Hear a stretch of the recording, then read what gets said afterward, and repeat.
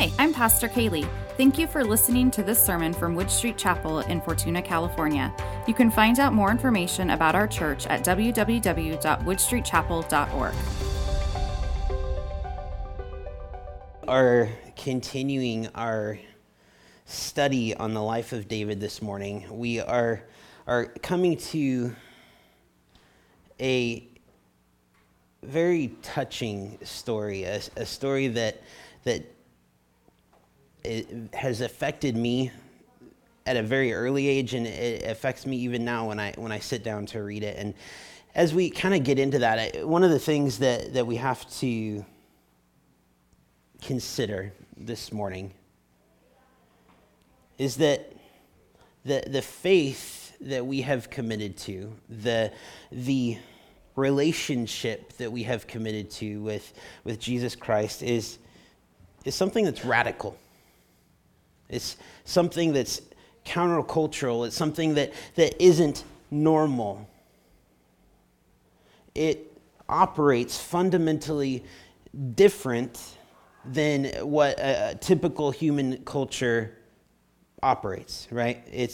It's looking at human culture that it is typically all about pride, all about how great you are as an individual, all about achievement, all about position, all about all of these different things that are so important to the world around us. And yet when we look at what is important in a relationship with Christ, none of those things matter. None of those things are relevant. The only position that matters is the fact that God is in position above me. The only pride that I can have is pride in what Jesus Christ has done for me on the cross. Human culture in general divides itself by race. It divides itself by culture, by gender, by economic status, by social status. We find all of these different ways that we can divide and segregate ourselves so that we feel like we have a high position. Each group thinking that they are better than a different group. Each group thinking they're right. Each group proud of what they have achieved. And Christianity is radical because the fundamental message of Christianity is that none of us are deserving. That it doesn't matter what gender I am. It doesn't matter how much money we have. It doesn't matter what my job is. It doesn't matter what color my skin is, what country I'm from, because none of it makes a difference. None of it matters because all have fallen short of the glory of God. We are all equally sinners, all equally deserving of nothing. None of us can stand on what we have achieved. None of us can stand on our best efforts, our good deeds, and have it amount to anything. And it would be wonderful to think that the church, the body of Christ, is free of that pride of position. That the church is free of prejudice, that the church is free of division, that the church is free of self-righteous behavior, that the church of Jesus Christ would not be a group of people who boast about being right all the time. It would be great if that was the case. But it's not. It's not. And why is it not? Because all have sinned and fallen short of the glory of God. And that means that we too have fallen short of the glory of God. We're not free of those things.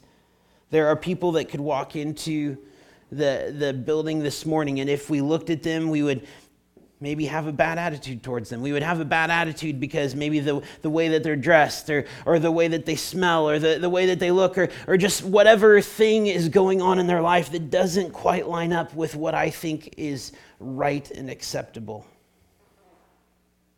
And if we're really honest about it, all of those judgments, all of those preconceived ideas about that person coming into this room this morning would be based solely on external appearance, solely on outward indicators. We don't know about the contents of their heart. And what we so easily forget, what I so easily forget, is that the message that we're coming to celebrate this morning, the message that we're coming to remember, this communion message, is a message of grace. And what does grace do? Grace levels the playing field. It brings the highs and the lows to a level playing field where we have nothing that we did not receive. That's what Paul says. And therefore, where is the boasting? And you would think that maybe the closer we get, maybe the longer that we have been Christians, the longer that we've been in this family, the more that we read the Bible, the more that we pray, the better that we do at this life, right? That's how we feel. The longer that you would do this, maybe you would be getting better at it. But we don't. We often grow from having a need to then feeling entitled, from worshiping to then demanding, appreciation to condemnation. Rest in the righteousness of God to then looking at our own self-righteousness and saying, look at how good I am. And so we go through this process of separating, of segregating, of condemning. And all of it is a violation of the gospel that we say that we're here to believe.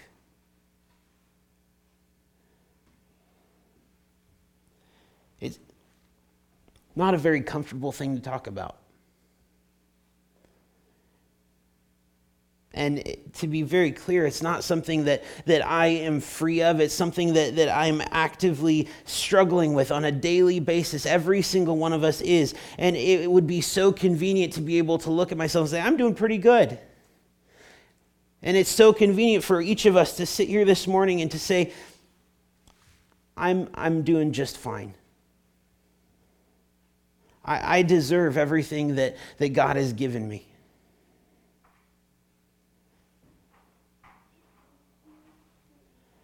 The story that we're going to be looking at this morning is a story that was in when I was a little kid, I had a comic book Bible. Very similar to the action Bibles that we give out to the kids today. But I had this comic book Bible. And I very, very clearly remember that there was an evening, maybe before bed, or I don't know exactly what the timing was. I was probably maybe 6 or 7 years old. And I was scrolling through and I came to this particular page, and it was talking about the events that we're going to be studying today, about David and Mephibosheth. I don't think I knew how to say his name when I was reading it. But it was a story that in reading it touched me so deeply. That here is this man who really has no deserving factor at all to be blessed by the king, but yet he's essentially being adopted into the family. A man who can't walk, who has been just torn down throughout his entire life, being elevated to the position of royalty. And as we read this story, it's one of the sweetest pictures of love that we will really ever read. Why is this story in the Bible? Why does this story exist here? And we're going to get into the actual story itself in just a moment. But why is this here? And to really understand that, we have to go back to a study that we did a few months ago, maybe it was even a year ago, where we were going through the story of God's love. And there was this kind of constant recurring theme that we found as we were going through from the very beginning of the Bible to the very end, that there are these two levels that exist, that there's this upper story and then there's this lower story. And the lower story are the events that we see taking place in the Bible. It's the stories of David and Goliath, David and Mephibosheth, David, and all of these different events that are taking place. And each of them reinforces and builds on this upper story that God loves his children. And every single story that we see that shows up in the Old and the New Testament is reinforcing this story of God's epic love for his children that starts in the Garden of Eden, even before that, and then comes through the rest of the Old Testament to the point where Jesus Christ comes to earth, again, showing his epic love for his children, going through to his death on a cross, finally to the time where he returns. Why is this story in the Bible? It's there because God loves us and he wants us to see another picture of how he loves us.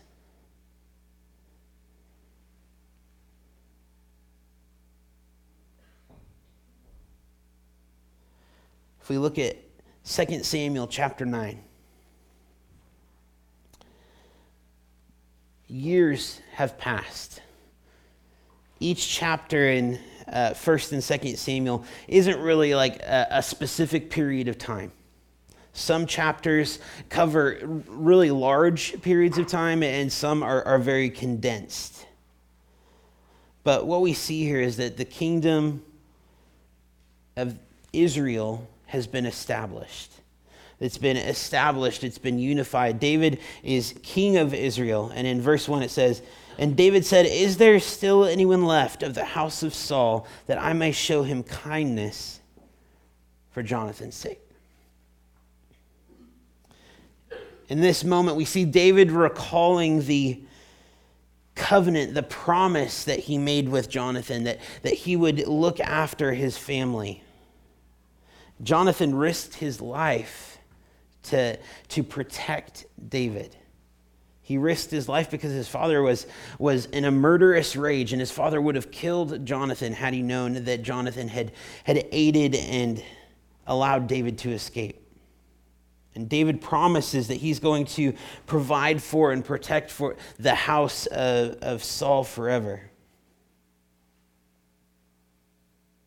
And what we see here is David is a man of his word, and so he remembers the covenant promise that he's made. And he wonders if there's any person still alive in this now decimated house of Saul. Is there anybody that he could live out this covenant promise? There's a servant in David's household named Ziba, and he was a servant in Saul's household. He was a powerful man because we see in verse 10 that he was a servant, but he also had 20 servants himself, and he had 15 sons. And so David calls him and he asks him, do you know of anybody that's still alive in the family of Saul and Jonathan to whom I can show kindness? And Ziba tells the king that there's still a son of Jonathan alive, but he's crippled in his feet. And the king asks where he's at, and the story goes on, and we see that this son is Mephibosheth. Mephibosheth had a very difficult life. He was a prince. He was the son of Jonathan. He was perhaps a future king. And in one battle, his father and his grandfather both die, ending the house of Saul forever. In 2 Samuel chapter 4, we see that the nurse that's caring for him hears about this battle that has taken place, and she gets up to flee. And as she gets up to flee, she drops the child. And when she drops him, both of his feet are crippled for life. They're injured, and he's crippled for life. So he's lost his family. He's lost his position. He's lost his wealth. He's crippled. In that culture and in that time, this child had nothing. And he's living in exile in a private home in Lodabar, just trying to scrape by. Now, one of the things that's always important when we're talking about Old Testament scripture is to recognize this is a real thing. This is a real person and a real experience that he's gone through. That doesn't mean that we can't put ourselves in that situation. That doesn't mean that we can't extract information from this that can be applicable to us today. How many of you feel like you have had an instance where you have lost everything, where you have lost your position, you have lost your wealth, the way that you provide for yourself? Maybe you've lost the place where you live. Maybe you've lost family members. You've lost everything, and you're just living in exile, often wherever that may be.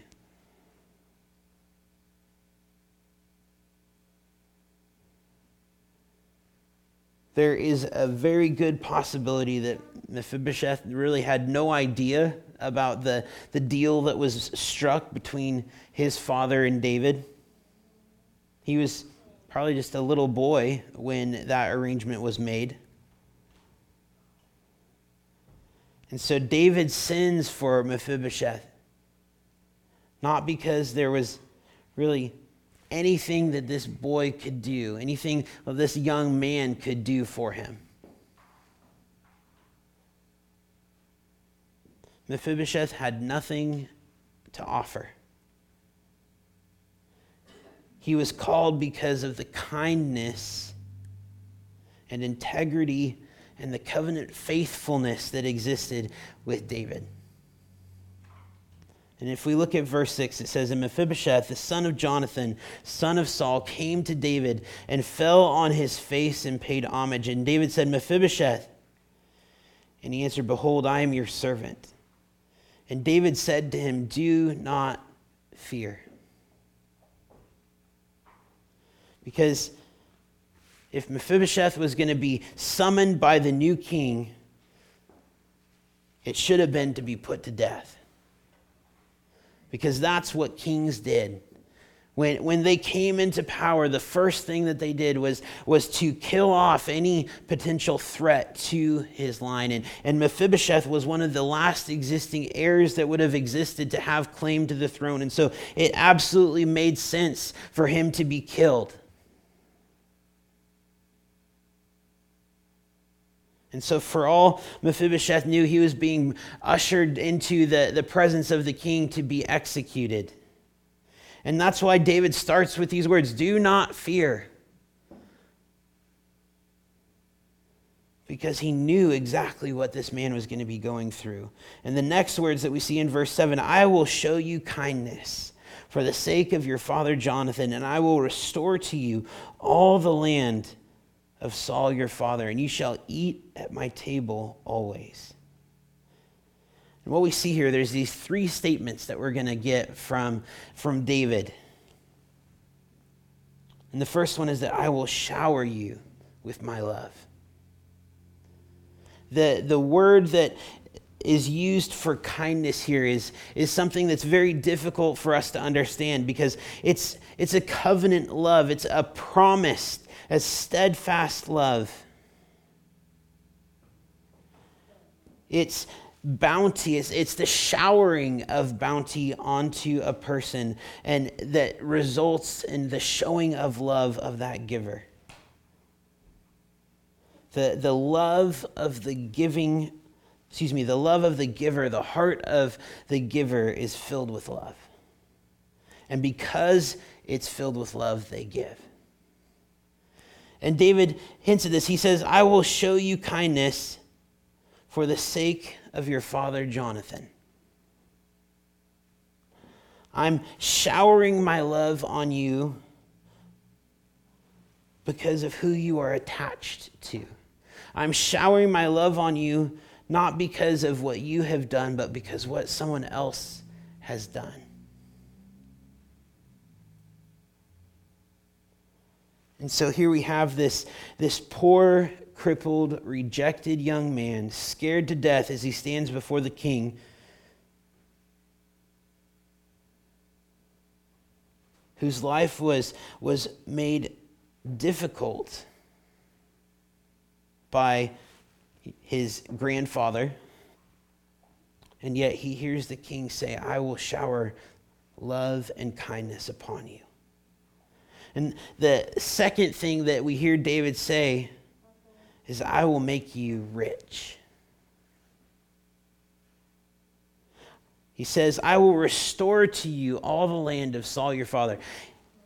Who was Saul? Saul was the king of Israel. He had a lot of land. He had a lot of land. And here comes David saying, I will give you all of it. In the culture and the time that we are looking at here, land was power. Land was wealth. And David's saying, I'm going to, by an act of my love, immediately move you from poverty to riches. Through an act of loving kindness, I'm going to elevate you out of the situation that you find yourself right now, and I am going to make you wealthy beyond anything you could have ever hoped for or imagined. And this is wealth that you could have never earned, but it's wealth that I'm giving to you freely. These riches, this wealth is a result of my love for you. And then there's a third thing that David says to Mephibosheth. He says, I will shower my love upon you. I will bring you great wealth. And finally, I will adopt you into my family. That's what it means when it says that you shall eat at my table always. You will live in my court. You will be in the inner sanctum of my family. You will be my son. That's really what David is saying when he's communicating with Mephibosheth. You will be my son. And Mephibosheth responds probably like a lot of us would respond in this situation. What is your servant that you should show such regard for a dog like me? I'm nothing. I have nothing. I deserve nothing. How could it be that you would shower me with all of this blessing? And we see beginning in verse 9 that David immediately begins to act on the commitments that he's made. And in verse 13 it says, So Mephibosheth lived in Jerusalem, for he ate always at the king's table.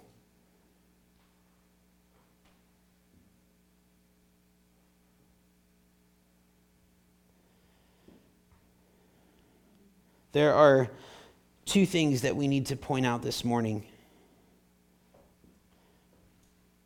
It is so easy for us to get stuck on the pride of our position, the pride of our own knowledge, the pride of the fact that maybe we know the Bible well, the pride of theology, of position, of whatever it may be, that it is too easy for us to get stuck in that mindset, to the point that we begin to look down upon others.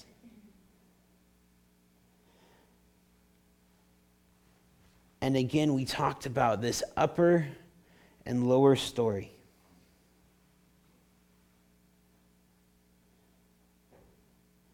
As you stand before the King of Kings, what things would you argue make you deserving?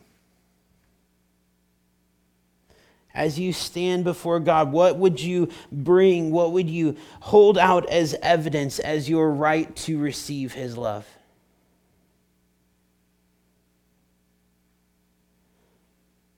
What can you hold out and say, because of this, I deserve eternity? There's nothing.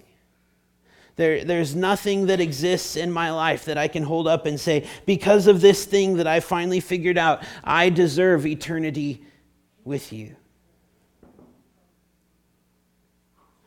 The fact of the matter is that we are a room full of Mephibosheths. We are a room full of people that have no claim whatsoever. We're poor, we're lost, we're living in the enemy's household, we are lame, we are broken by sin.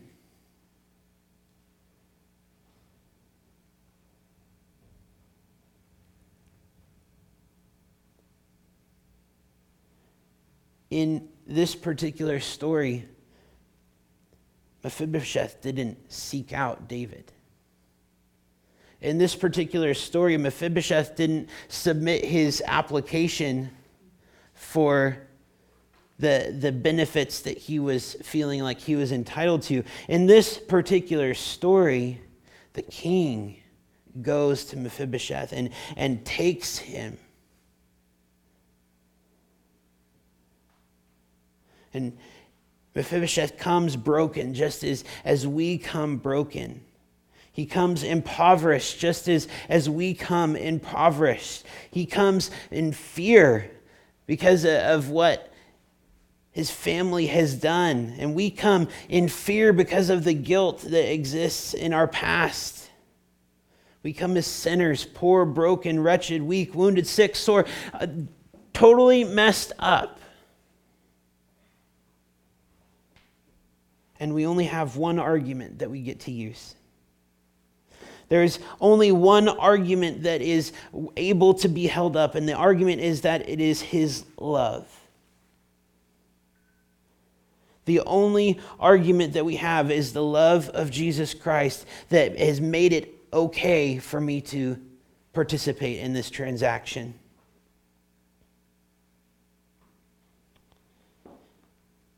And that love is what makes us like everyone else. That love is for a man and a woman. That love is for every race, every skin color, every person of different social or economic status. That love is for the world. And so we have what we have because of that love, not because of who I am, not because of what I've done, not because of my achievement, but because of the drama of the rescuing of his transforming grace, the fact that he has made a way for me to be with him.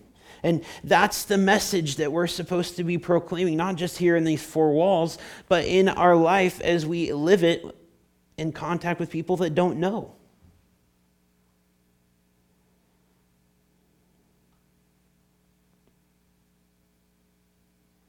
I am rescued. I am rescued from the domain of darkness, from the domain of my own best efforts, and not just made a citizen of the kingdom of God, but I'm made a child of the King.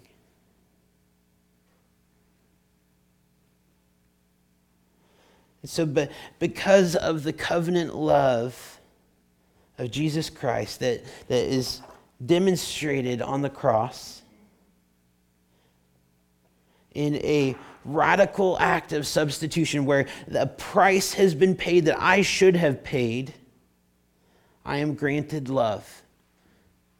Love is showered upon me. I'm granted riches and I'm granted adoption. And I will never be the same again.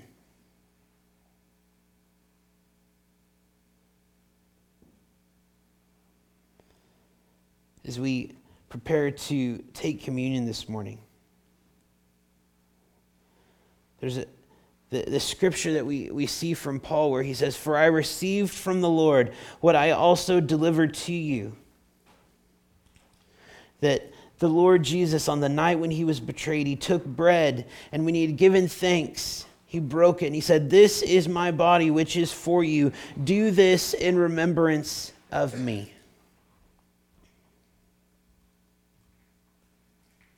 This is my body.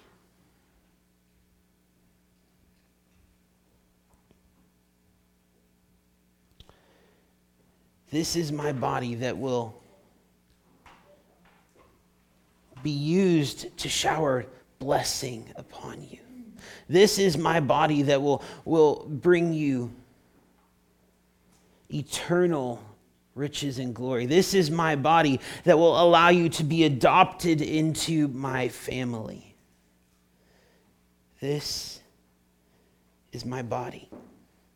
This is my body that I'm not accidentally giving. This is my body that I'm not begrudgingly giving. This is my body that I have planned for,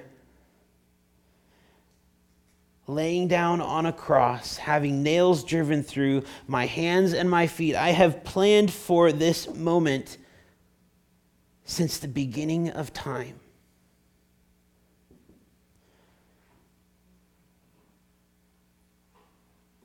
As Adam and Eve are in the garden, and as they make this choice to pursue their own kingdom, to pursue their own plans, to pursue their own desires, even in that moment, Jesus Christ says, I have a plan. I have a plan that even though you are making this choice, I love you so much that I am going to make a way for you to be with me for all of eternity.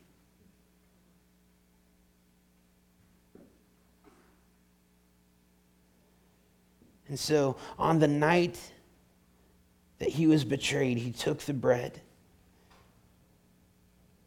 And when he had given thanks, when Jesus does something, he doesn't just do it flippantly.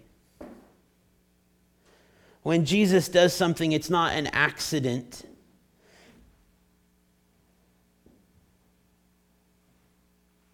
He took the bread and he gave thanks. Sometimes it's so easy to skip over that little phrase and just say, well, dear Lord Jesus, thank you for this food. Bless it to our bodies. Help us to have a great rest of the evening. Amen.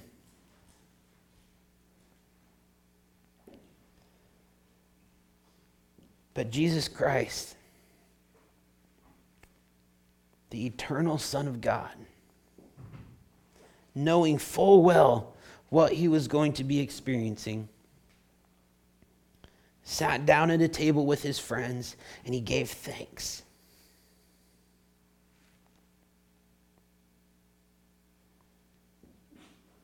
And he took the bread and he broke it and he said, "This is my body.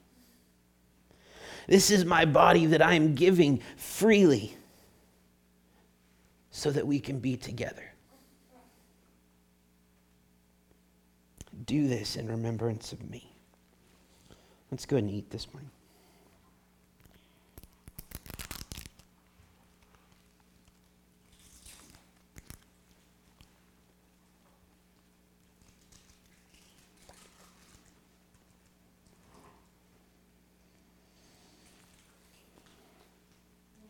It says, in the same way, he he took the cup after supper, saying, "This cup is the new covenant in my blood. Do this, and as often as you drink it, do it in remembrance of me. For as often as you eat this bread and drink this cup, you proclaim the Lord's death until he comes." Let's drink.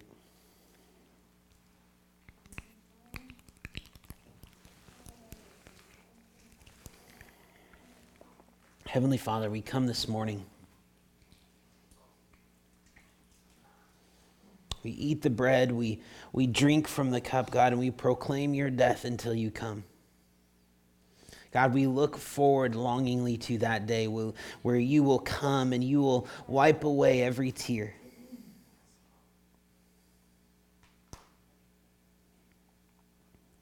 That there will be no more pain, there will be no more sorrow, there will be no more death. Lord, you will make everything into what you have planned.